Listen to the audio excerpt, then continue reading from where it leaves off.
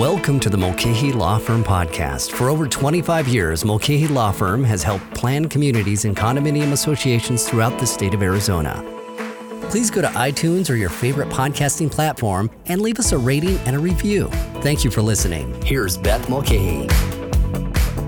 Good morning and welcome to class number 8 of our virtual HOA Condo Academy. My name is Beth Mulcahy and I'm the managing senior attorney for the Mulcahy Law Firm in Phoenix, Arizona. Welcome to class number 8 of our 2022 virtual HOA Academy. We have a lot of great topics that we're going to be talking about here today: creating a budget, how to read HOA condo financials, and how to prevent fraud and embezzlement in your associations. Let's talk a little bit about what we're going to be discussing today. So we're going to be talking about everything financial pertaining to associations today. Everything you need to know to stay out of trouble and to keep your association in good financial health. First, we're going to be talking about how to create a budget, how to factor in this escalating inflation rate that we're seeing in our country. How can you read your association's financials, whether you're the treasurer, the president, board member at large, or other officer in your association? We're going to give you some tips on that. Lastly, we're going to talk about a scary topic, how to prevent fraud and embezzlement in your association.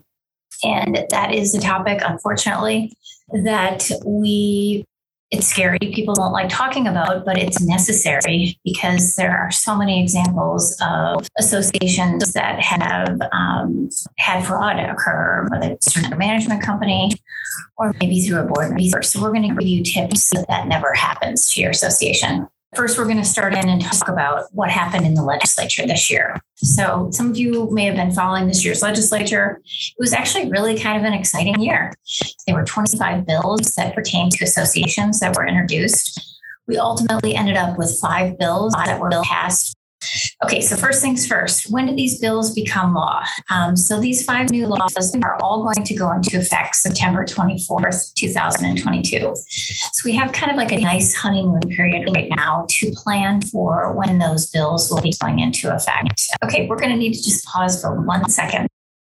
Sorry, we're having technical difficulties with my office today on the internet. Sometimes with technology, we have these little snafus. So we apologize for that. So just as a refresher, there are a number of new laws that are going into effect on September 24th. We've already talked a little bit about some of them, and we're going to be, continuing to talk about them right now. So the one that we're on right now is vacation rentals and short-term rentals. Remember that just as a refresher, each landlord owner has to provide emergency contact information to the city or town. If they don't do that, it's a $1,000 penalty for every 30 days they don't do it. So September 24th, those landlords better have their ducks in a row. Next thing is the landlord owner has to obtain a permit from the city or town. The next thing is that prior to offering a vacation or short-term rental for rent, for the first time, the landlord owner must notify all single-family residential properties adjacent to, directly and diagonally across the street from the property that the property is being used as a short-term or vacation rental. And I think it will be really helpful for associations to, if we have a list of the vacation rentals or short-term rentals for your associations, maybe to provide this information to those renters, to the landlord owners so that they comply with this new law. A third part is that the owner of the short-term or vacation rental property has to display the local regulatory permit that we talked about a minute ago, or license number, if any, on each advertisement for the vacation or short-term rental property the owner maintains. And the advertisements are going to have to also have this permit number. Lastly, a city or town is going to require that the vacation rental or short-term rental maintain appropriate liability insurance to cover the vacation or short-term rental in the aggregate of at least $500,000, or to advertise and offer each rental through an online lodging marketplace that provides equal or greater coverage. So I think we can see that the legislature has spoken and they want to hold landlord owners more accountable as they are navigating short-term and vacation rental properties. Okay, this bill also states that a city or town may deny an issue of a permit for a rental property in a few circumstances. So we're going to talk about that. If they don't provide the required information, if they don't pay the license or permit fee, If at the time of the application, the owner has a suspended permit or license for the same vacation or short-term rental, if the applicant, the landlord owner, provides false information, or if the owner is a registered sex offender or has been convicted of any serious felony in the last 5 years. So really interesting how the cities and towns are getting more involved in the regulation of these short-term rentals. And lastly, a city or town that requires a local regulatory permit or license must adopt an ordinance to allow the city or town to initiate an administrative process to suspend a permit or license for a period of 12 months if 3 minor or 1 significant verified violations occur. So this is really beefing up how we can handle these short-term rentals and violations and bad tenants. And it's going to be more important than ever to document all of these violations by contacting the city and the police when appropriate. So we're going to be talking more about these new regulations, new statutes that are going into effect on September 24th. As we near the effective date of when these laws are going to be going into effect. So we're going to be talking about them again at our first Friday, which is coming up here again soon, the first Friday of September. And then we'll also be talking about them at our September Neighborhood Services seminar as well. So you'll have plenty of opportunities to ask further questions as you continue to navigate this as we go forward.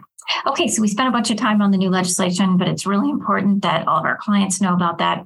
Now we're going to dig into the topic for today, which is how to create a 2023 HOA budget.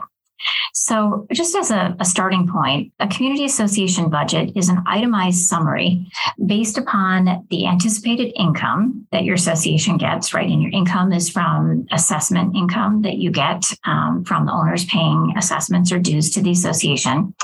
And then your expenses, which would be like what you pay your management company, what you pay your landscaping company, your lawyer fees, your insurance fees. And so the budget is just a summary of your income versus your expenses. And it has to balance out to zero at the end of the year so that you make sure that you have enough money to meet your expenses. Most association documents require a board to adopt a budget every year. So for 2023, we're in the zone right now. The time to be doing it is typically August, September, October, November, with the absolute latest that it should be approved at your December board meeting. Most associations' fiscal year is the calendar year, so you're going to need to have that new budget in place by December 31st, 2022. What happens if you can't agree on a budget for 2023? What typically happens is the budget for 2022 just carries over into 2023. Hopefully, you can get it passed sometime early in 2023. Who prepares the budget? So it really depends for your association. What I can say is that, sometimes you have a budget committee. Some really large associations have a budget committee. Sometimes your property management company does the first run of the budget. Sometimes your association's treasurer, sometimes the president. It really just depends. Every association is different. And usually what happens is there's key people who prepare the budget and work on it before it actually comes to the board for its first review or first discussion. And so that's very common that you may have like a less than a quorum working on it. Typically, the treasurer is pretty involved with the management company working on the budget. Make sure if you're an association that you're checking your governing documents to determine if there's any special requirements regarding your budget.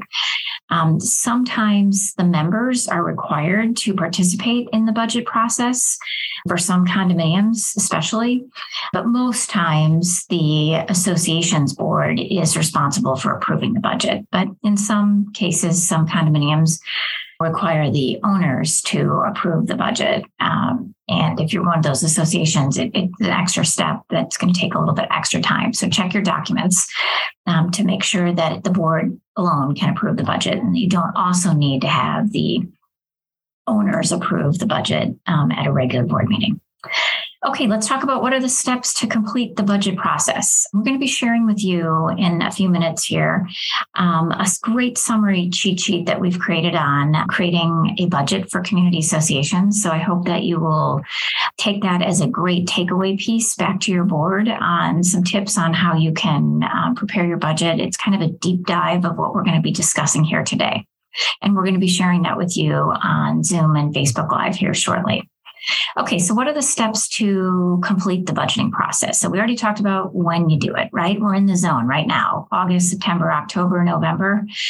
First thing you should be doing is look at last year's budget, so 2022's budget, and compare the differences between what was budgeted and what was actually spent. Now, very few associations are going to have a picture perfect budget, right? Because maybe the pool pump unexpectedly went out and we had an expense for maintenance or a replacement of a pool pump that we weren't anticipating. And maybe that was $5,000. And that means we got to trim $5,000 somewhere else. Or maybe you're starting to see an increase in the number of owners that aren't paying their dues on time, their assessments, which is something that we are definitely seeing. And in that case, the income that's coming in may be a little bit less than what you had anticipated if 100% of the owners were going to pay their dues. So talk through, why are things different? When we look at the 2022 budget, you're going to be only looking at the numbers, let's say through the first 7 months of 2022.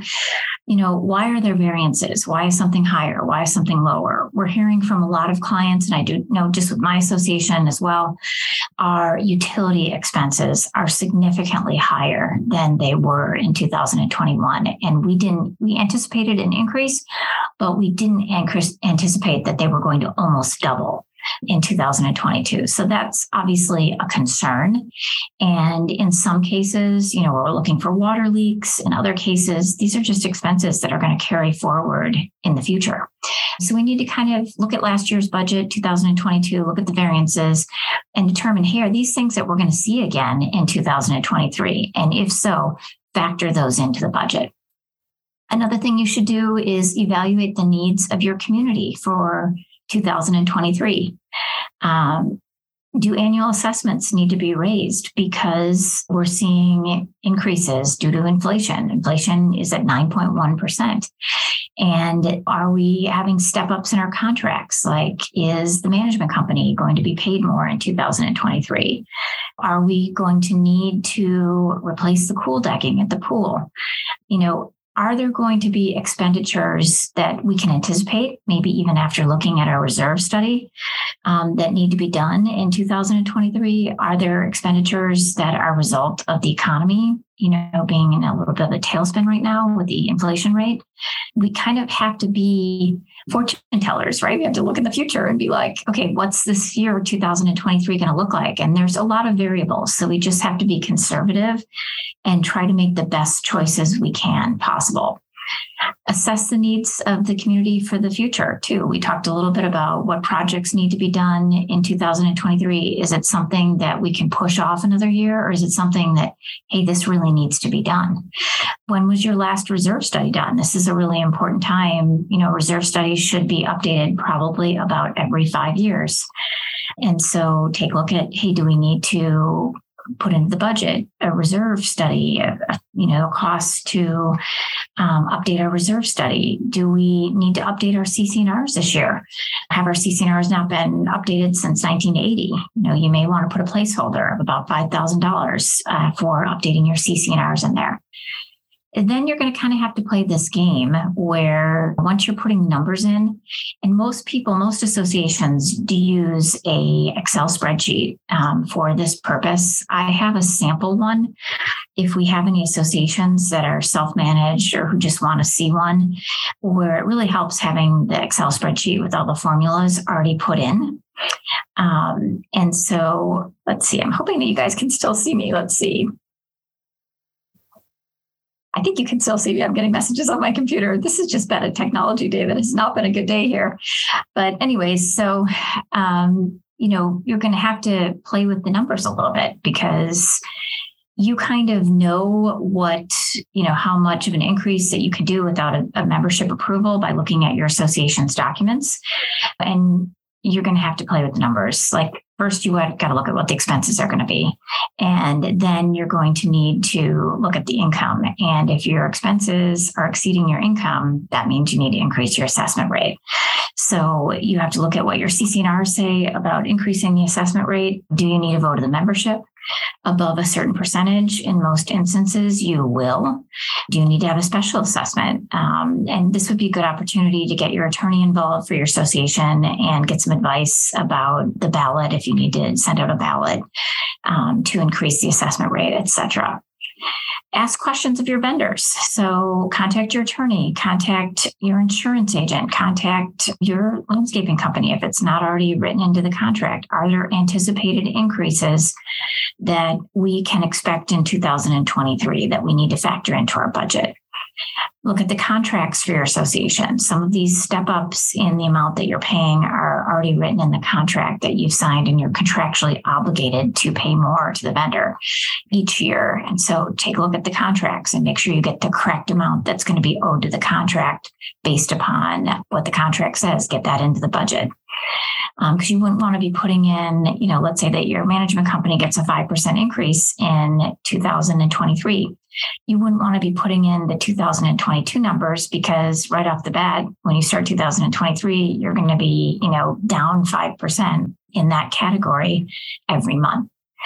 At this point, after you get all of this information, after you've contacted your vendors, looked at the contracts, evaluated the 2022 budget for overages, that's when you really need to strategize about and analyze the information obtained and kind of play with the numbers on the Excel spreadsheet to determine what your sweet spot is in terms of what we think the probable anticipated expenses are versus how much income we have coming in on assessments. And then you're going to have to back it out and determine how much, per month or per quarter, depending on how your assessments are collected, the owners need to pay. And again, if there's an increase that requires a vote of the membership, you're going to have to get working on that right away so that we can implement that in January of 2023. At this point, then you will want to bring the information to the board and have the board discuss it. Most boards have a discussion during a regular board meeting, and they talk about the numbers. Whoever prepared the budget, maybe it's the treasurer or the management company, they go through the budget line by line with the board for 2023, and they explain this is why we did this variance from 2022 to 2023. Oftentimes, they have the 2023 right there on the Excel spreadsheet, so you can see the numbers right next to each other. They should give an overview of why line items were increased or decreased and the rationale for that. Try to keep it simple. I know that when you're preparing the budget, and I've done it for my association, so I know when I was a treasurer, you get stuck in the weeds. It's a weedy project, right? And you don't want, when you bring it to the board, to have it be confusing or have a lot of weeds and making it really difficult to understand. Basically, we just want to give them the bottom line.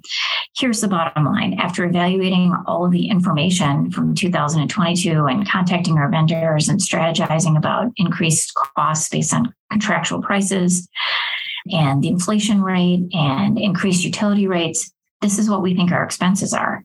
And yes, I know it seems strange that the utility is 30 or 40% higher than it was in 2022, but we're looking at the trends in 2022, and that's where we think this is going. And so maybe just call out the different subparts on the budget that might cause people to raise their eyebrows. If there's an increase that seems a little out of the norm or higher than usual, explain that away. And then address trends. Inflation, of course, is a big one. Like I said, the utility bills.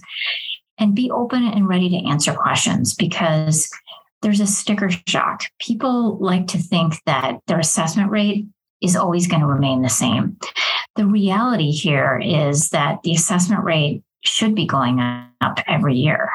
When associations come to me and they say, we haven't raised our assessment rate in 8 years, and they think it's a good thing, I'm thinking to myself, that's a sign of mismanagement by the association's board, because everything is costing more every year.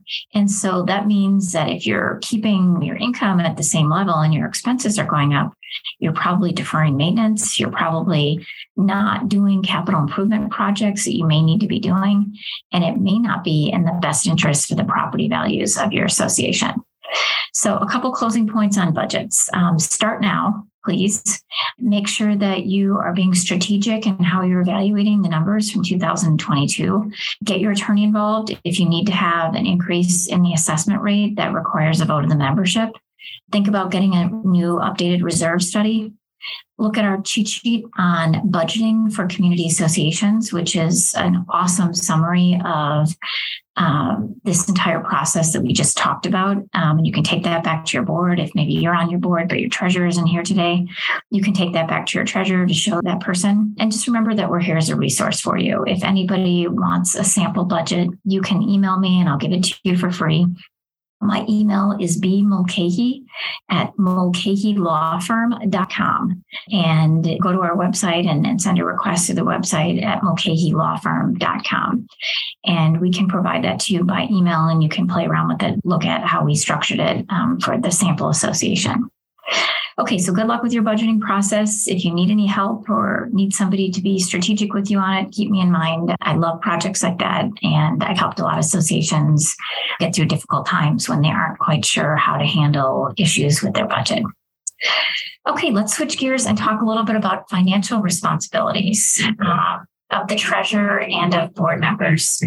So, the important thing to remember, just an important concept when you're serving on your board, is the concept of your fiduciary duty to the corporation. So if you are serving as a director at large or an officer of your association, you have a fiduciary duty to act in the best interests of your association. And one of those duties is a duty of care.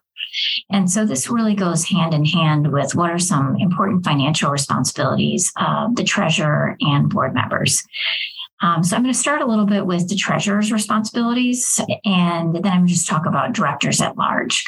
So I've served as the treasurer of my association for several years. I'm not currently the treasurer, but I have been the treasurer in the past. And other than being the board president of your association, which truly is a huge responsibility and a huge time commitment for an individual, serving as the treasurer is equally important, maybe not quite as large of a responsibility in turn and time commitment as the president. But the treasurer has to spend time analyzing, looking at, reviewing the financials. And it's a weekly, monthly type thing. It's not an everyday thing, but it is a weekly check-in and definitely a more extensive review every month before the board meeting. So let's talk a little bit about what are some things that treasurers are typically doing. So treasurers are typically a signer on the association's bank account. In some cases, management companies are allowed to sign checks on behalf of the association. In other cases, up to a certain dollar amount, maybe. In other cases, the treasurer is maybe a co-signer with another board member on the association's checks that are being written. Just depends on how your association is structuring that. If you are signing checks, before you sign it, well, first, never sign blank checks. Never sign a pile of blank checks. That is a breach of your fiduciary responsibilities to the corporation and a horrible idea. So if you are signing checks for your association, you should be receiving them with the backup information attached to it. So the bill that needs to be paid, what you should do is look at the check, look at the bill, and make sure that the numbers match. Make sure that there aren't any late fees. Make sure it's the right bill for your association. We have seen cases over the years where an HOA pays a bill of another HOA for like a decade, and then they find out, oh my gosh, we have paid the wrong bill for a decade. That shouldn't be happening. So make sure that it's for your association. Make sure that the amount that you're paying is correct. Make sure you're paying it on a timely basis. Also, as the treasurer, look for variances. If you see the water bill and the water bill is doubling or tripling, at certain times of the year, you will see that. Like when we're doing overseeding, it's obviously there's going to be more water that's going to be used. But if it's not an overseeding water issue, there may be a leak. And it's important that if you're seeing a variance on a bill, that you're asking questions like, hey, this bill seems high. We need to go out and have the water company take a look at this to see if there's a leak. So you need to be strategic on that to save your association, because I have seen associations that overpay on water leaks for months, and it could end up being $30,000 or $40,000 expense for your association. So take care when you're reviewing and signing checks for the association.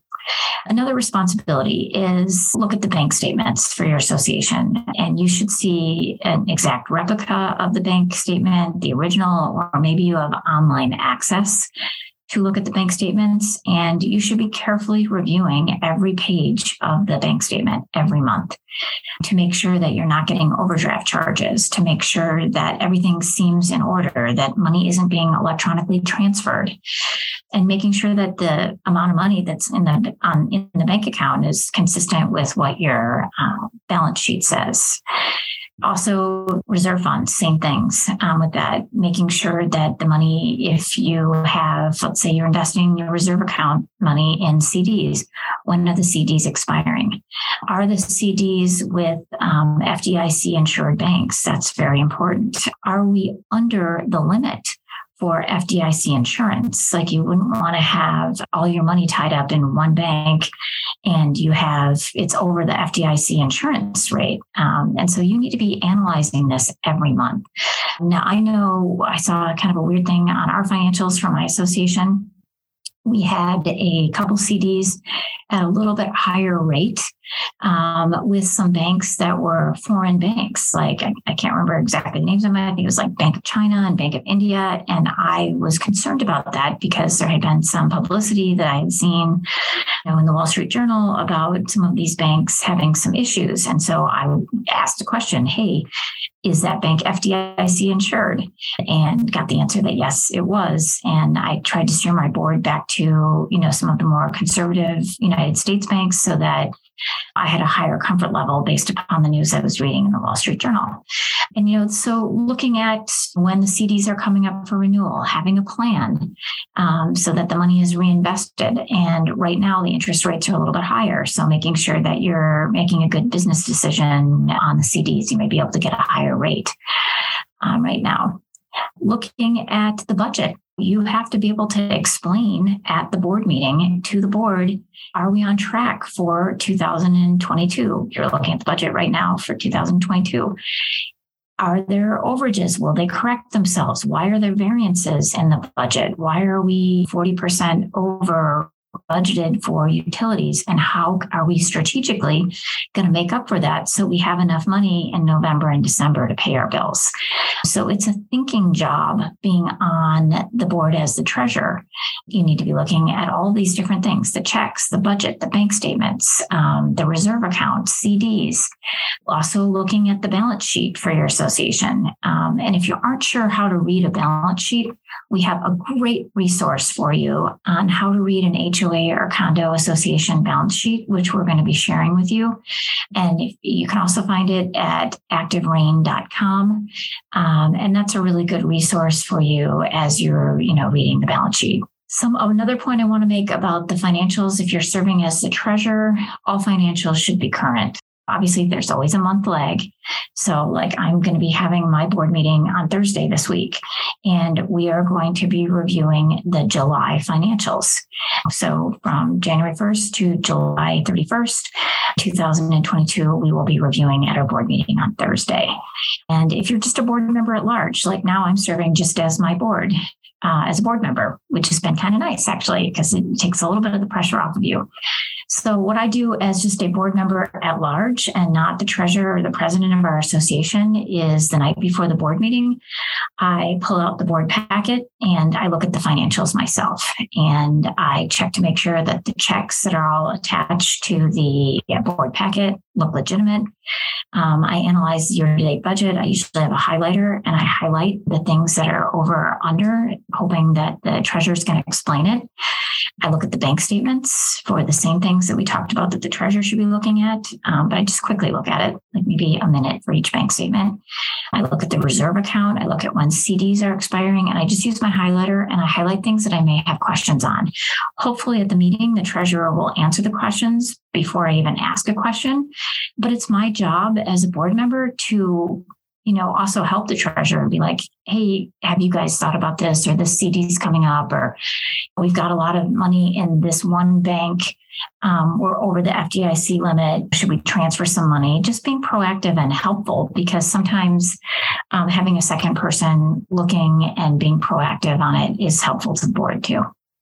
Maybe I spend 10, 15 minutes the night before the board meeting looking through the financials. I'm pretty good at it now because I was a treasurer, and it could be as little as 5 minutes. And then I ask questions at the meeting if there are questions. And I'm not asking questions to challenge anybody or to be rude. I'm asking questions as a helpful board member. There's a fine line on that. I don't like to see boards that are dysfunctional and they don't get along and then they're fighting and it's like they're trying to pick to make the treasurer look bad. That's not what I'm doing. I'm just trying to be a proactive, helpful board member. Okay, so hopefully that gives you some good tips on what the financial responsibilities are of the treasurer and of board members as you navigate your time on the board. Making sure your association is in good financial health is really important. We can't have large shortages, in incomes. You've got to keep your finger on those delinquencies. And we've been really lucky. We've been kind of like in a honeymoon period since the pandemic started, where people are paying their assessments.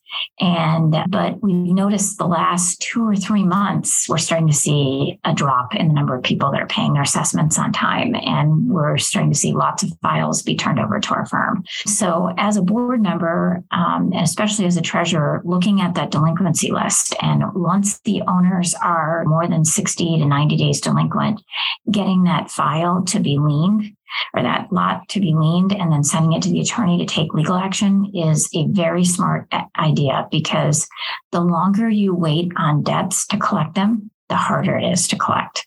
So really keep an eye on that as we move forward into the last quarter of 2022 and into 2023. Okay, our last topic for today is how to prevent fraud and embezzlement in your HOA or condominium community. Unfortunately, theft of association funds is becoming more and more common in associations. Arizona newspapers, all you have to do is Google Arizona HOA embezzlement, and you will see, or Arizona condo embezzlement, you will see hundreds of articles, unfortunately, showing instances where maybe the management company or maybe a board member has misappropriated funds of the association. So this topic is not something that's an outlier that never happens. This happens all the time. And what I want to give you today are some tools so that it doesn't happen to your association. And for those of you who have known me for a long time, like I said, I've been in the industry 25 years. So I served on my board many years ago. I started having kids in 2006. And so I got off my board right before I had my son in 2006. And then I was off it, until 2016. So I had 10 years off. This happened to my association when I was not on the board anymore. And so I want to just warn you that these type of things do occur. It even happened at my association. So in our situation, just give you a quick little summary. When I left the board in 2006, everything was in order. The finances were, we had a reserve study funded at 80%. Everything was fine. And over a decade, a manager came into the association and misappropriated over $500,000 of the association's funds. And it was done in many different ways. It was depositing homeowner checks into a separate burner bank account, for lack of better words. It was transferring money from the association's bank account to this managers to pay bills. The manager bought a BMW and a Range Rover. I mean, just crazy stuff, right? And was paying all of these bills with the association's funds. So if you think it can't happen to you, you're wrong. It can happen. And I want you to know that I got back on our board in 2016, and I was one of the people that helped discover the embezzlement. And we put the manager in jail. And the manager served jail time, not a lot, unfortunately. Our judicial system, I would have liked a lot more time than this particular person got in jail. And we were made whole by being strategic and smart on using our insurance, our fidelity bond, and also going after the bank for allowing a lot of the nonsense that was allowed with the transferring of funds and paying of bills improperly. So if you ever are in this situation as a starting point, know that our firm is a great resource for you. We've helped other associations who have had problems with embezzlement or misappropriation of funds. And I personally unraveled the situation at my association and came out with things much better. So just to give you an idea, we were down to like our last $200,000 for the association. Back in 2016, we weren't even sure we were going to be able to pay our bills. And fast forward now to 2022, we have almost $3 million in our reserve account, and we have definitely turned things around and have put in place some very smart procedures so that this never happens again. And I'm going to share those with you right now. Okay, so what can associations do? Be vigilant. I think that's the most important thing. Be on top of your finances, like we just talked a few minutes ago, doing that review every month, making sure your treasurer has some financial experience and understands what their responsibilities are. They don't have to have a master's in business. Okay, they don't. They just have to be looking at the finances carefully and checking to make sure that the association's money isn't being misappropriated. So here are some examples of what misappropriation or fraud looks like in an association. So maybe someone's just taking cash, outright taking of cash, petty cash, transferring money from the association's bank account into their bank account, faked expenses. So submitting receipts for things that haven't been done, or making up receipts, or maybe the receipts are for something that was for the person's personal use, and they're saying it's association light bulbs or something. Non-existent employees or former employees included in the payroll.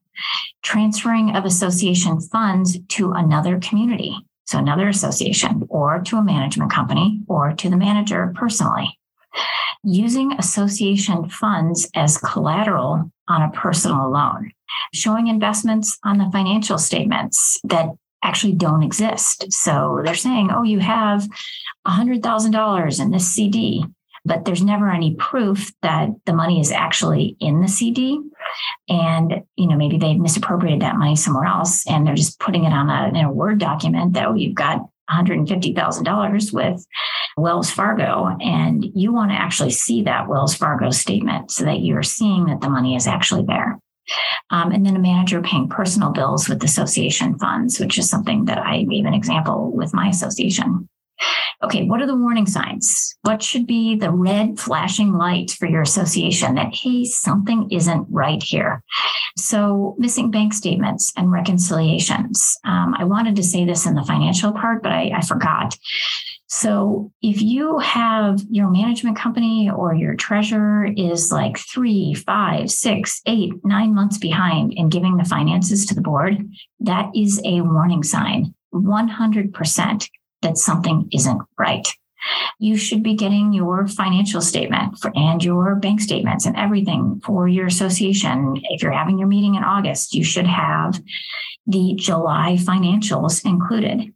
Now, there are times where, maybe you have your board meetings early in the month, like the first week of the month, then you're always going to be a month behind. So let's say you have your August board meeting the first week in August. Well, then you probably will only be reviewing your June financials. Most boards meet the second or third or fourth week of the month so that they have the full financial picture of the association from the month before.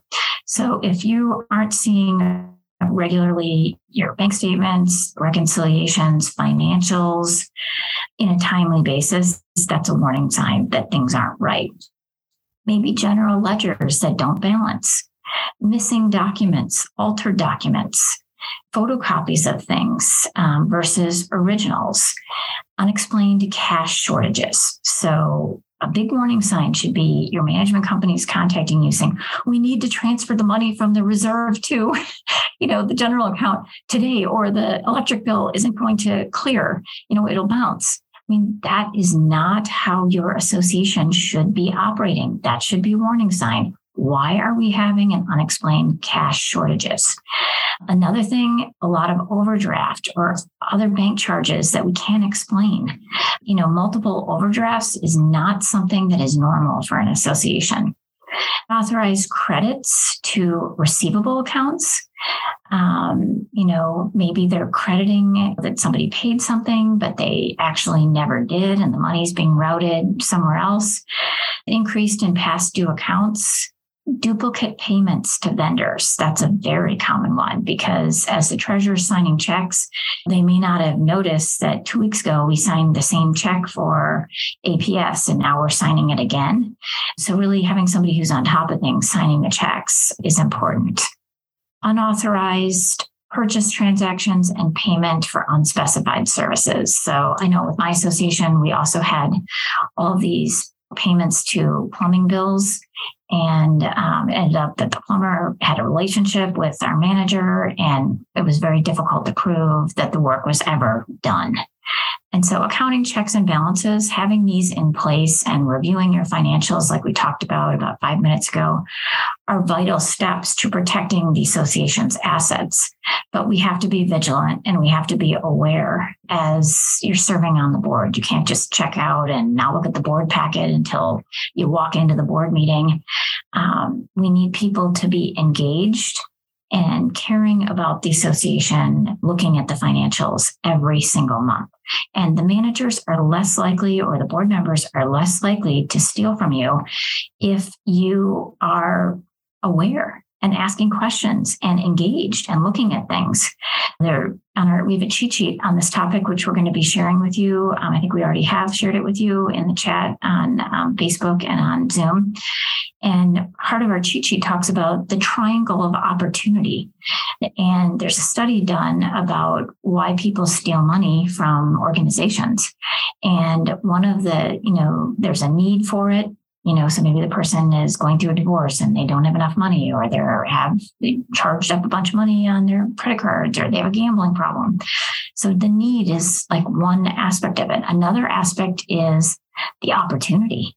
So no one would even notice, right? That because they don't even look at the financials. They don't ask to see the bank statements. They sign blank checks. They won't even notice. And then the third tier of it is justification. I work so hard for the association. I should be paid more. And so it's just kind of a really interesting triangle of the mind of somebody who's stealing from an association. So keep that in mind. Be engaged, be vigilant, look at everything, ask questions. Remember that the board of directors every month should be setting aside time to talk about the financials. It should just be a regular entry on your agenda for you to discuss at a board meeting. Typically, the discussion lasts somewhere between 5 and 10 minutes. Just if you're wondering how long, that discussion is typically handled for most board meetings. But ultimately, remember, the buck stops at the treasurer. And the treasurer has the extra responsibility to be vigilant with the oversight of association funds. Make sure as you're navigating, serving on your board, that you're using really strong professional advisors who you trust and who aren't aligned with your management company, let's say. So having an attorney who's independent, an insurance agent, so that you make sure that you have the proper insurance in case this should ever happen. Having a fidelity bond is very important for your association. Having a CPA that you can ask questions to. These are all really key advisors for your association as you're navigating finances. Also making sure you have enough insurance coverage. So talking to your insurance agent and saying, how much fidelity insurance do we have and who does it cover? And, asking the questions so that you have the protections. We were so lucky as our association. We had $1 million fidelity bond. which was really helpful in making us whole again. But most associations only have like 50 grand for a fidelity bond. So it's a really good question to ask to your agent, how much more would it cost to increase our fidelity bond the next time that you renew your insurance? It's typically done through your directors and officers policy. It's an add-on. How much more would it cost if we up that to 100 or 150 or 250 or 500, whatever, you feel comfortable with? And then review the coverage that the insurance company is offering to make sure it meets your needs. And all this is listed on our cheat sheet. So you want to make sure it covers employee dishonesty, forgery or alteration of records, protection while on association premises, protection while in transit regarding association business. So if a money bag is stolen or something like that, money orders and counterfeit currency and computer fraud. Okay, so let's finish up now that I've scared you, right? Sorry to do that to you, but let's finish up with what are our tips so that this doesn't happen to you? What are some tips to be aware and vigilant and take control of the situation so that your association never has any money taken from you? So like I said, keep association records up to date. Don't fall behind on financial statements. Don't fall behind on budgets. Make sure you're assigning control of your reserve fund to the entire board, not one person and not the management company. Typically, the reserve fund has the most money for your association in one place.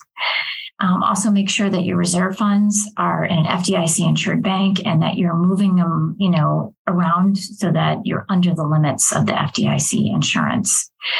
Monthly financial reports should be prepared and made available for board review. And what's typically included in these monthly financial reports is going to be a balance sheet for the association, the year-to-date budget, a statement of revenues, expenses, the bank statements for all the bank accounts, all the CDs. These are typically a delinquency list, are the typical things that you're going to see in your monthly financial reports. Really think about requiring 2 signatures, maybe one being a board member, maybe one being the management company, maybe 2 board members on all checks or transfers greater than a pre-designated amount. I know management companies get really mad when I say that because they just want to be able to write checks, but talk about this with your management company. If the management company is going to be signing checks on your behalf, make sure that you are receiving all of the backup online and that you are checking the backup to make sure that if they are signing checks, that it's for your association and you're reviewing the bills after the fact. But I really would prefer if you have at least one board member signing checks for your association.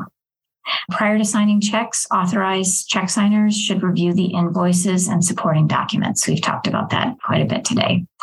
Reviewing the bank statements and reconciliations on a monthly basis. Keep only a small amount of petty cash on hand in a secure place and have a specific procedure for keeping track of the petty cash. Review the delinquent receivable balances so that you know who's not paying, whether it's assessments, if they're not paying, different things that might be owed to the association, you should be reviewing those. Making sure that you're purchasing the correct insurance so that your association is protected in the event that there is some form of embezzlement. Having an audit review or compilation done on a regular basis. Now, remember, the law in Arizona says that you have to have an audit review or compilation every year. You are only required to have an audit done by a CPA if your documents require the audit to be done by a CPA. So it's kind of a loophole. A lot of associations don't have a full-blown audit by a CPA, but it's a good idea to do it, even if your documents don't require the audit to be done by a CPA. And what we would recommend is maybe every other year or every 3 years if you can't afford it every year. And what you can do is just take 3 years of records to your CPA and say, we're giving you 3 years, you randomly pick a year so that, no one knows what year is going to be audited.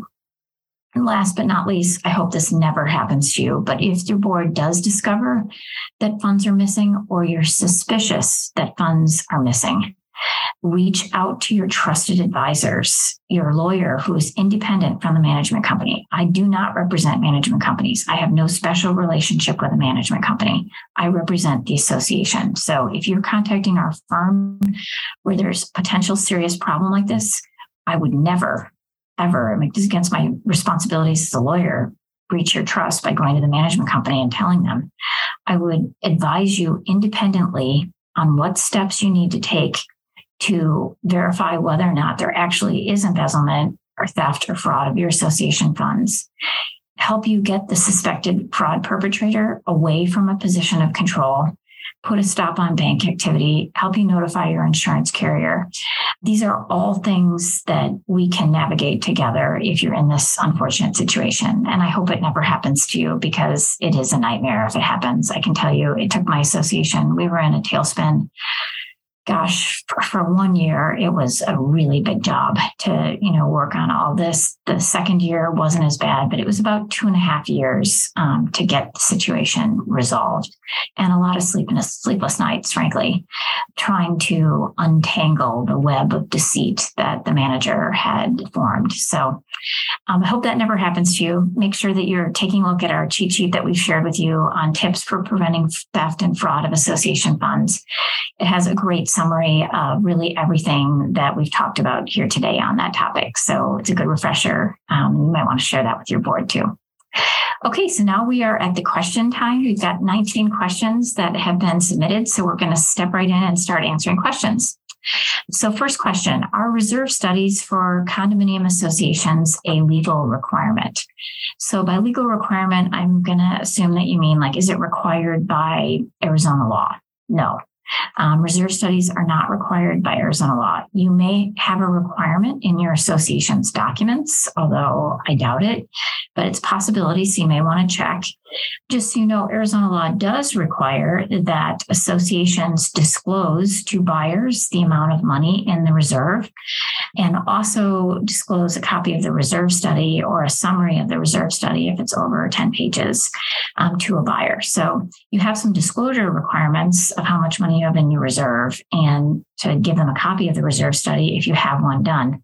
But there's actually no legal requirement under Arizona to mandate that you have a reserve study done. But that being said, it's a really good idea for planning purposes, for the maintenance and capital improvement replacement, to have a reserve study for your association. Okay, next question.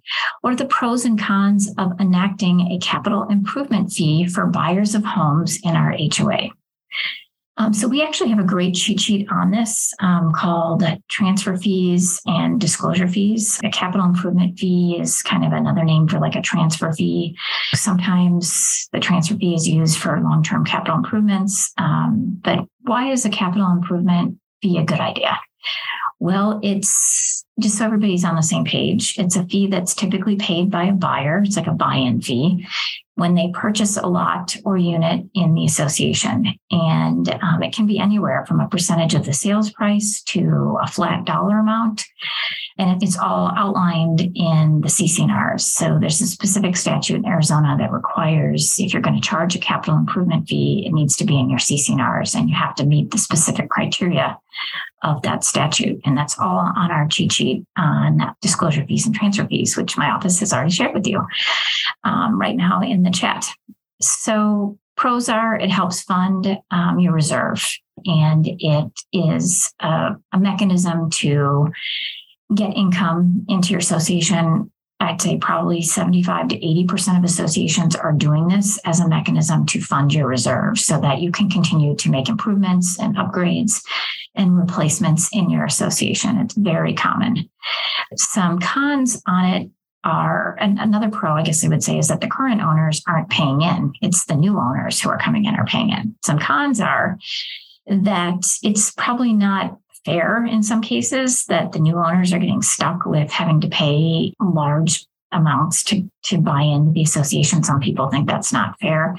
I think if you're setting the capital improvement fee or the transfer fee at a reasonable rate, I think you can overcome that argument that's con.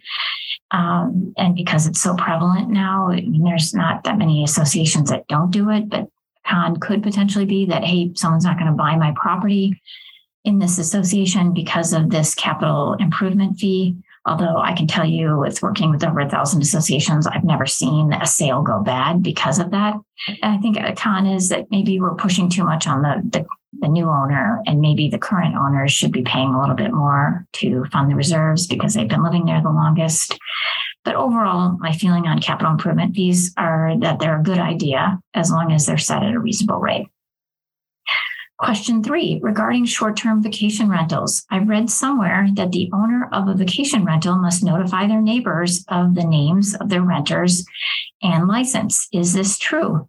How do we, the HOA board, know if they have liability insurance? So great question. At the beginning of my presentation today, we talked about the new law that's going into effect on September 24th. And we have a cheat sheet that we also shared with you on the new law. And the bottom line is that the city or town is responsible for keeping track of all of these special requirements starting September 24th. And so, having the emergency contact information, the city or town is going to have to do that. Getting the permit, the owner is going to have to get that with the city or town. That the owner must notify all the single family residential properties adjacent to, directly and diagonally across the street from the property. The owner is probably going to have to, sign some sort of a verification with the city or town. And displaying the permit on the advertisement. That's going to be something that's an onerous on the owner landlord, and the city is going to be responsible for enforcing it. Same thing on the insurance. And so the association's role is really kind of minimal on that because the city is going to be the one that is responsible for making sure it's done. I suppose that one thing the board can do is make a public records request to the city or town to make sure that owners are doing it. That would be something that you could do. Requiring the owner to give you this information, I don't think you can, because the statute in Arizona is very specific on the type of things that we can ask the owner to provide to us. And it's limited to just the names of the adults residing in the property, the vehicle descriptions of the cars that they drive and their license plate numbers, and, how long the tenancy is going to be. That's it. We can't ask for anything other than that. So, we're going to have to kind of backdoor it and go to the city or town to find out that information. Next question. If an owner lives in the house and also has family living with them, does that affect with the new legislation? I'm assuming you're talking about the new legislation regarding short-term rentals. And if there's no money being exchanged with the family that's living with them, probably does not affect this. Question 5.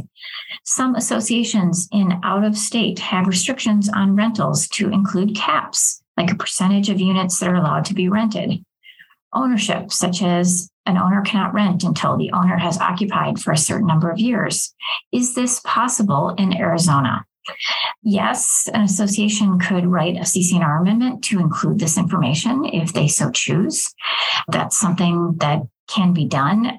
Now, on the percentage of units allowable to be rented, our firm typically doesn't recommend that because it's really hard to determine who should be in that percentage. And if somebody doesn't win the lottery to rent that year, they potentially could sue the board. It's just complicated. Also, having like a time period that they have to own before they can rent, that can be put in the CC&Rs. I have seen some associations starting to do that. But again, that would need to be done in a CC&R amendment. Question 6, is there a timeline date on the increase to the HOA members? So I'm wondering, is there a timeline date? So I'm guessing the question, maybe just to reframe it, is, so if you're going to have an increase to the assessment rate, how much notice should you give to the HOA members? Well, as a starting point, look at your documents, your CC&Rs. It may say something in there about a timeline that you'd have to give. It's kind of unusual provision, but it could be in there. I would say from a practical standpoint, there's no legislation on this, just so you know. From a practical standpoint, I would say giving owners at least 30 to 60 days notice of an increase seems reasonable to me. That would be what I would recommend. But ultimately, there is no requirement. But if you want people to comply, obviously, and pay the higher correct rate, you're going to want to give them plenty of notice. Okay, number 7, do any of these legislative changes help out those of us as private condo owners who live under the management of declarant? Thank you for your constant work on behalf of condo owners. Well, that's really nice. Thank you for saying that. Okay, so do these legislative changes help us under the management of the declarant? probably no. None of the legislative changes that I talked about here today really are, I'm not sure what you mean by help who live under the management of the declarant. But in some cases, we're hearing that the declarant, when they're in control of your board, they're not giving owners a lot of rights and they're not sharing information and having board meetings. And so it's always a really difficult time for owners that are, living under, let's say, a declarant regime that's running the board. Not always. There's some declarants that are awesome and they are developing large master plan communities and they are doing a great job of communicating and having owners be involved. And the only reason why they're still the declarant is because they're just finishing up the development of the community. And as soon as the opportunity comes, they're going to move on to their next development and have a smooth transition to, whoever the new board is. But sometimes you do have bad situations with declarants. Unfortunately, none of the legislative changes that we talked about today are going to help you with that situation. You may want to take a look at, we have a cheat sheet on transition from declarant to homeowner control that may give you some tips on where to look in your CC&Rs to determine when that transition needs to take place and what are the common issues as a helpful starting point. You may also want to just reach out and talk to your declarant and say, hey, we want to get more involved. We need more communication from the declarant. How can we improve our relationship between the homeowners and the declarant while you're still in control? Question number 8, where should prepaid dues show in your monthly financials? What is best, cash versus accrual? Oh, that's a tough one. Okay, so where should the prepaid dues show in your monthly financials? Sometimes there's a separate line item for that. Sometimes it's just lumped in with on your income statement. It's just lumped in as already being there. If it's lumped in with the regular assessments that aren't prepaid, it can show a false sense of security in terms of, you may have other owners who aren't paying and prepaid owners not having a separate line item makes it look like you are fine in terms of the income that's coming in. But really, when you get closer to like November and December, you're going to start to get a real scary reality that those prepaid dues are whittling down. And now you're realizing that, hey, 10% of our owners aren't paying their dues and we don't have enough money for December. So I think it's best to have them on a separate line item on your budget and also on your financials if you're able to do that. What's best, cash versus accrual? Talk to your CPA. I don't really have an opinion on that. I know that associations use both. I'm not a CPA, so it's hard for me to give you my opinion on that. And that would be my recommendation. Okay, question 9. Can we subtract late fees from the HOA dues when a resident makes an HOA payment, or do we keep a separate tally for HOA dues and late fees? Okay, so let's see. Can we subtract late fees from the HOA dues? So the only time that you can charge a late fee is you need to look at the documents, of course, for your association. You also need to look at state law. So if you are a planned community, you can charge a late fee once the assessment is 15 days past due. And it can either be 10% of the assessment or $15, whatever is greater. So that's how you can charge the late fee in a planned community. In a condominium, you're allowed to charge a late fee. It doesn't give a time period that you can charge it after it's past due or an amount. So you want to check your documents for that. Do we keep a separate tally for HOA dues and late fees? I would keep a separate line item on your income and your budget in terms of what revenue you're receiving from late fees. So you can keep track of it.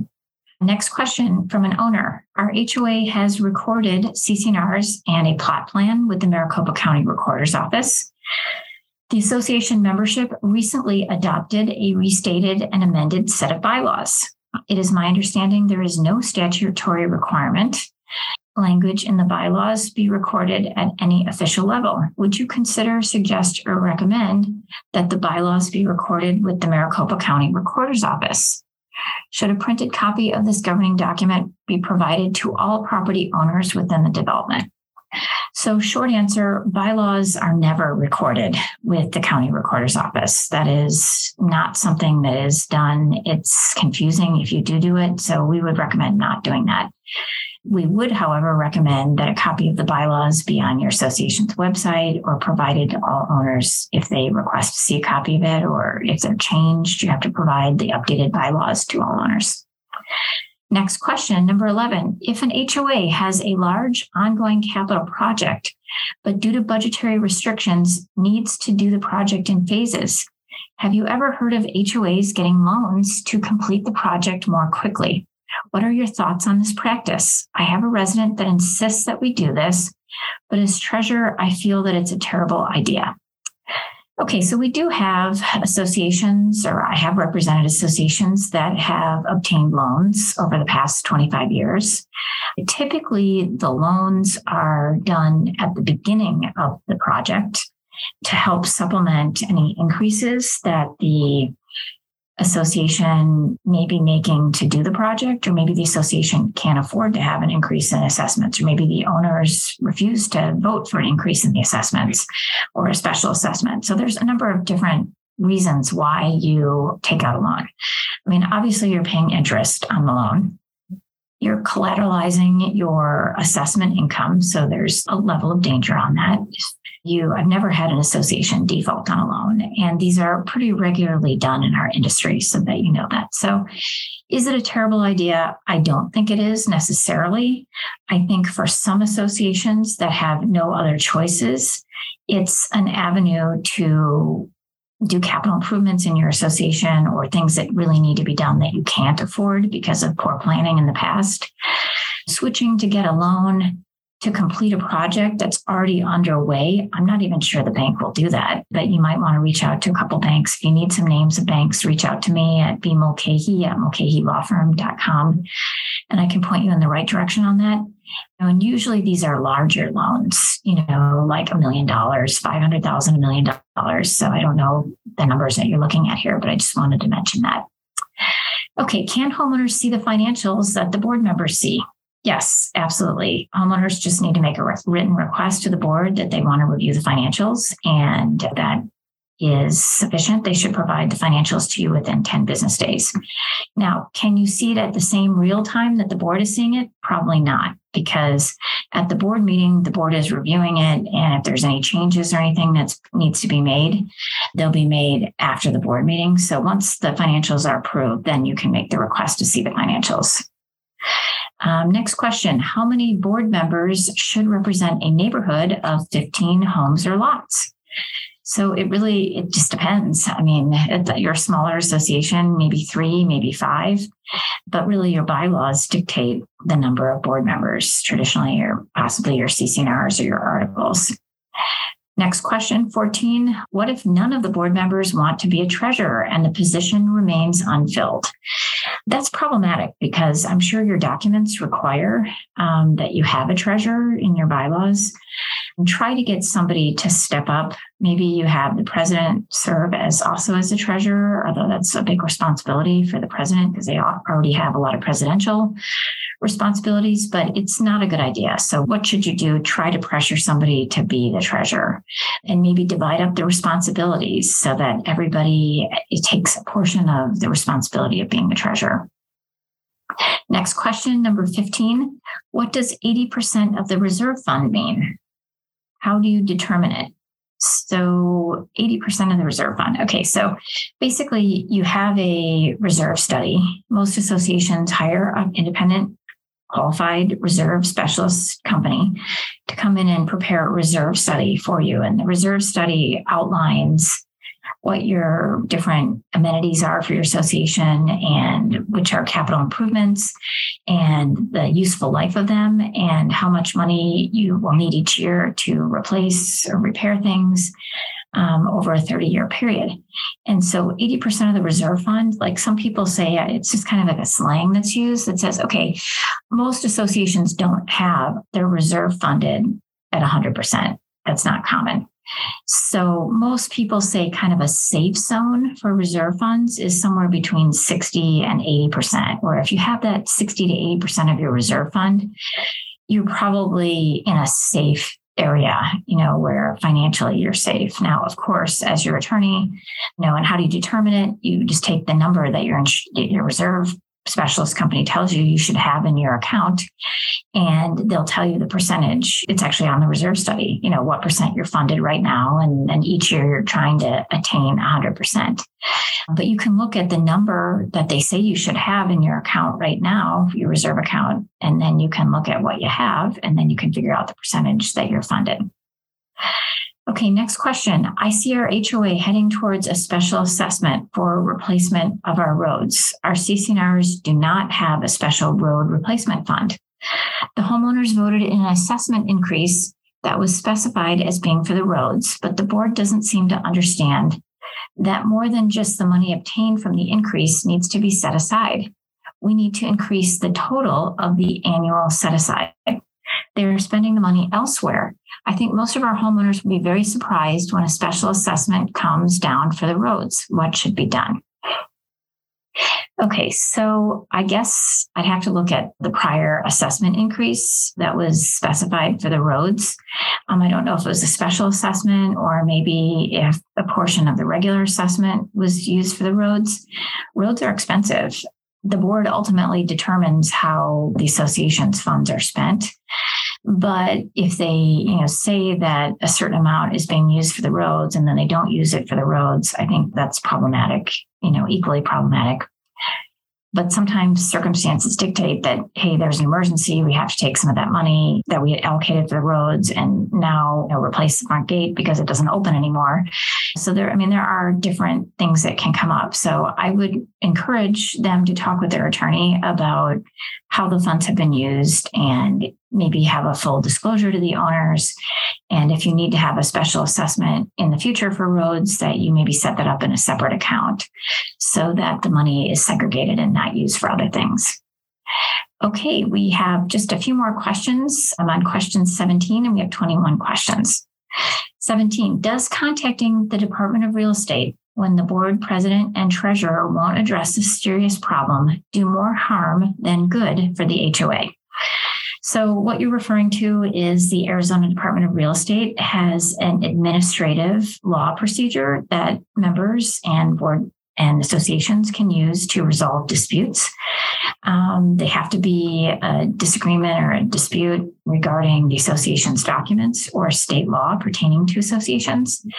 And so going to the Department of Real Estate when you feel that the treasurer isn't using or the association's president and treasurer aren't addressing a problem.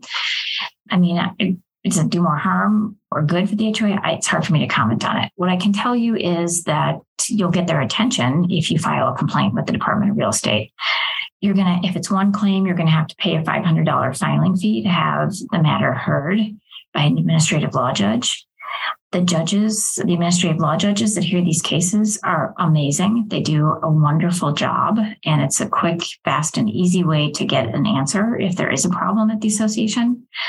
Now, that being said, because my practice focuses on representing associations, what I would encourage you to do is reach out to your board and let them know that you're thinking about going to the Department of Real Estate to make a complaint on this issue. And you're hoping that they will come to the table and talk with you about it so that you don't have to do that. Give them one final chance so that hopefully they can resolve it with you informally. Next question, number 18. At my last board meeting, I questioned why 2 purchases or I-Series bonds for $10,000 each were not listed on our balance sheet. 2 weeks later, there is no explanation for this anomaly on our financial statements. What do I do next? I would ask for a copy of any evidence of these bonds. Like, do they exist?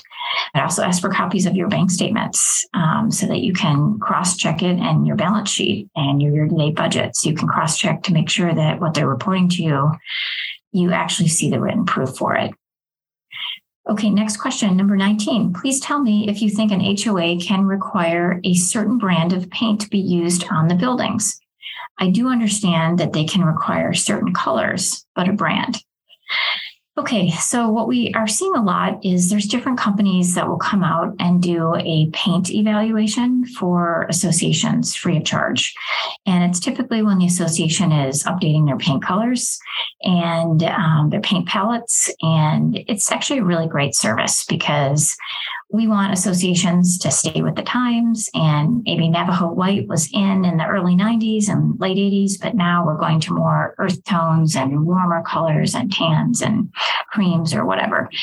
And so it depends. If your association's documents allow the board to come up with approved paint colors, or if you have a broad rulemaking authority on paint colors, your board certainly has the right to, demand that you use a certain brand of paint. But I think also you can match the paint colors. And so you may want to talk with them about, hey, I want to go with a different brand and we're going to match the paint color. Are you okay with that? Recognize that certain paints brands have a longer longevity. So you might be taking the risk of having a lower quality paint that you're using, even though you are matching the color. But I would talk about it with the board. Don't just do it, because I've had a lot of paint cases over the years and they're problematic and they're expensive. And, it usually results in someone having to repaint their house. And I don't want that to happen to you. Next question, 20. When can a reserve fund be used? Our community needs much work needed above our budget. There's plenty of funds. Why are we not allowed to use them? Well, reserve funds are used just for reserve items, so capital improvement items. And so you can't use, the reserve fund to maybe do like some general maintenance work that's not covered under the reserve. You want to be careful. Those funds are allocated for long-term capital improvement projects in the association. And so you can't be robbing Peter to pay Paul. So those are allocated already. Occasionally we'll see a board, because they have no other choice, use reserve funds for non-reserve items. You have to talk with your CPA because you usually have to pay that back in the same calendar year. So I'm just mentioning that to you, that's something that could be, problematic. And it's really not advisable. What you really should be doing is looking at increasing your regular assessment rate to handle the non-reserve items. Okay, next question. How do you handle accounts where the owners don't pay late fees? They pay assessments late, but they don't ever remit payments for the late fees that have been accrued. Okay, so you want to make sure that the owners understand that the late fees we can lien for as well. And so if they don't pay the late fees, we can put a lien on their property. We can file a lawsuit against them for the unpaid late fees. So you just have to take actions to collect on it so that they know that these are things that you can't blow off and there are legal consequences if you don't pay. Okay, last two questions. Should homeowners receive a copy of the board packet for board meetings as well, or should they just be receiving the financial statement and the agenda? So should homeowners receive the board packet for board meetings? It's uncustomary that homeowners get the board packet because the board packet typically contains items that they're not allowed to see, such as like the delinquency list and maybe issues, legal opinions, and things that, wouldn't be something that you're allowed to see. What you could do is ask for a copy after the meeting of the board packet with any items that, are not withheld under the law. So you could ask for that if you wanted that. But typically at a board meeting, you're only going to be receiving the financial statements and the agenda. Remember, the agenda we're required to provide to all owners at the meeting. The board is. The financial statements we're not required to, but it's just a good idea because it's their money too. They're homeowners. And it's important if you're talking about it that they can follow along. Last question. Why does the percentage funded requirement for reserve funds decrease over the period of the reserve fund period? If money is paid out for a cyclical expense such as painting, doesn't the reserve fund need to be replenished? Okay, really good question. So what happens is if you looked at a lot of reserve studies like I have over time, there's a fluctuation in terms of, the reserve. So there'll be different times where you're in rebuilding years.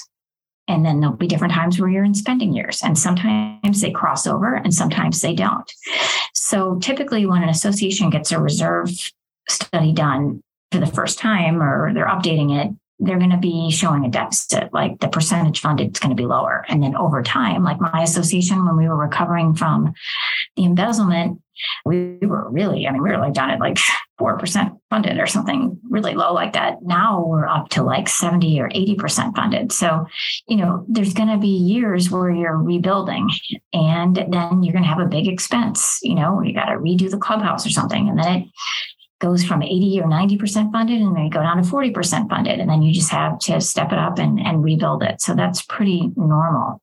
Having it be immediately replenished when you do a big expenditure like roads or repainting, it's just not typically possible unless your association's willing to do a special assessment to fund the reserve. And most associations don't like doing that because it's not a real popular decision when people have to write like a $5,000 check just for the money to sit in the reserve to replenish the funds. So most associations, don't handle it that way. Most associations will take money every year from the assessment income and put away money every month into the reserve to continue to rebuild it. Now, if it's at an artificially low number, and your percentage, you got to get out of the under 10% or under 30% or whatever you're at. You may have to do a special assessment to fund it.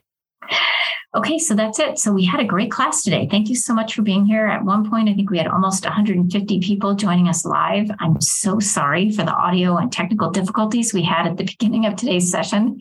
I hate it when that happens, but I appreciate your patience, kindness, and encouraging words, because we were getting a little hot under the collar here, worrying about things. But Morgan, who is my superstar, Morgan Ronimus, was always cool under pressure. We switched out the computers and we got back online really quickly. So for those of you, we will be sharing with all of you our cheat sheets and also our script for today so that you can take a look at it. If you have any questions or you missed anything, thank you again for joining us today for class number 8 of our virtual HOA Academy, our 2020 virtual HOA Academy. It has been awesome to partner with the cities of Avondale, Chandler, Glendale, Goodyear, Mesa, Peoria, Phoenix, Scottsdale, Surprise, and Tempe, really for over the past 2.5 years since the pandemic started, to give you live virtual presentations where we can provide information to you on a variety of topics and have a time period where we can stay and answer your questions for free so that you feel that you are not only able to listen in on a presentation, but then also get immediate feedback to your questions. So this format has just been working really well, and we appreciate the large volume of people who are taking advantage of it. A few things to mention as we look forward to our busy month of September. We have several free learning opportunities. We have our first Friday free call-in, and that is going to be Friday, September 2nd at 9:00 a.m. It's our firm's monthly virtual First Friday free call-in where I answer your HOA and condo legal questions live. You can always find additional details on our First Fridays or any other seminars that we're teaching on our firm's website at mulcahylawfirm.com. You can submit questions that we will answer live on September 2nd, starting now, through the morning of September 2nd at 8:45 a.m. So be sure to tune in for that. We usually get a lot of great questions, somewhere between 30 and 50 every month, and we answer every question. Also, wanted to let you know, Chandler residents, any of you who are listening in today from Chandler, on Tuesday, September 13th at 5:00 p.m., I'm going to be in person at the City of Chandler for their HOA Roundtable, where we are going to be discussing hot topics for HOAs and condos. Please visit our website for more information on this event. And again, our website is mulcahylawfirm.com. I'm going to be teaching for the City of Scottsdale for their fall 2022 Scottsdale Neighborhood College. And we're going to be talking more in depth about the new laws that are going into effect on September 24th. And we're also going to cover our most popular topic, which is what are the roles and responsibilities of board members. And last but not least, on September 20th, at 11 a.m., we're going to have class number 9 of our Neighborhood Services Virtual HOA Academy. And that's going to be on Zoom and Facebook Live, just like we always do it, the third Tuesday of the month at 11 a.m. And we're going to be talking about rental restrictions and amending CC&Rs. And you can bet, sure as I'm sitting here right now, we're going to be talking about the new legislation, because that is definitely going to impact how we handle rental restrictions in associations. So September is shaping up to be a very busy month. It's back to school for my kids, and also back to teaching a lot of classes for our industry, which I absolutely love doing. So look forward to seeing all of you with our 4 different teaching opportunities throughout the month of September. Again, if you want any information on them, you can go to our website at mulcahylawfirm.com. Thanks again, everybody, for being here today. Sorry again for some of the technical difficulties, and look forward to seeing you in September. Take care. Don't forget, our free cheat sheets are available for download at mulcahylawfirm.com. The intent of our Zoom, Facebook Live, First Friday free call-in, videos, and podcast is to provide a forum for board members and community managers to receive answers to HOA and condo legal questions. Please note, the content of these sessions are general in nature and is not intended to and should not be relied upon or construed as legal opinion or legal advice regarding any specific issue or factual circumstance. You should directly consult with an attorney for advice regarding your individual situation.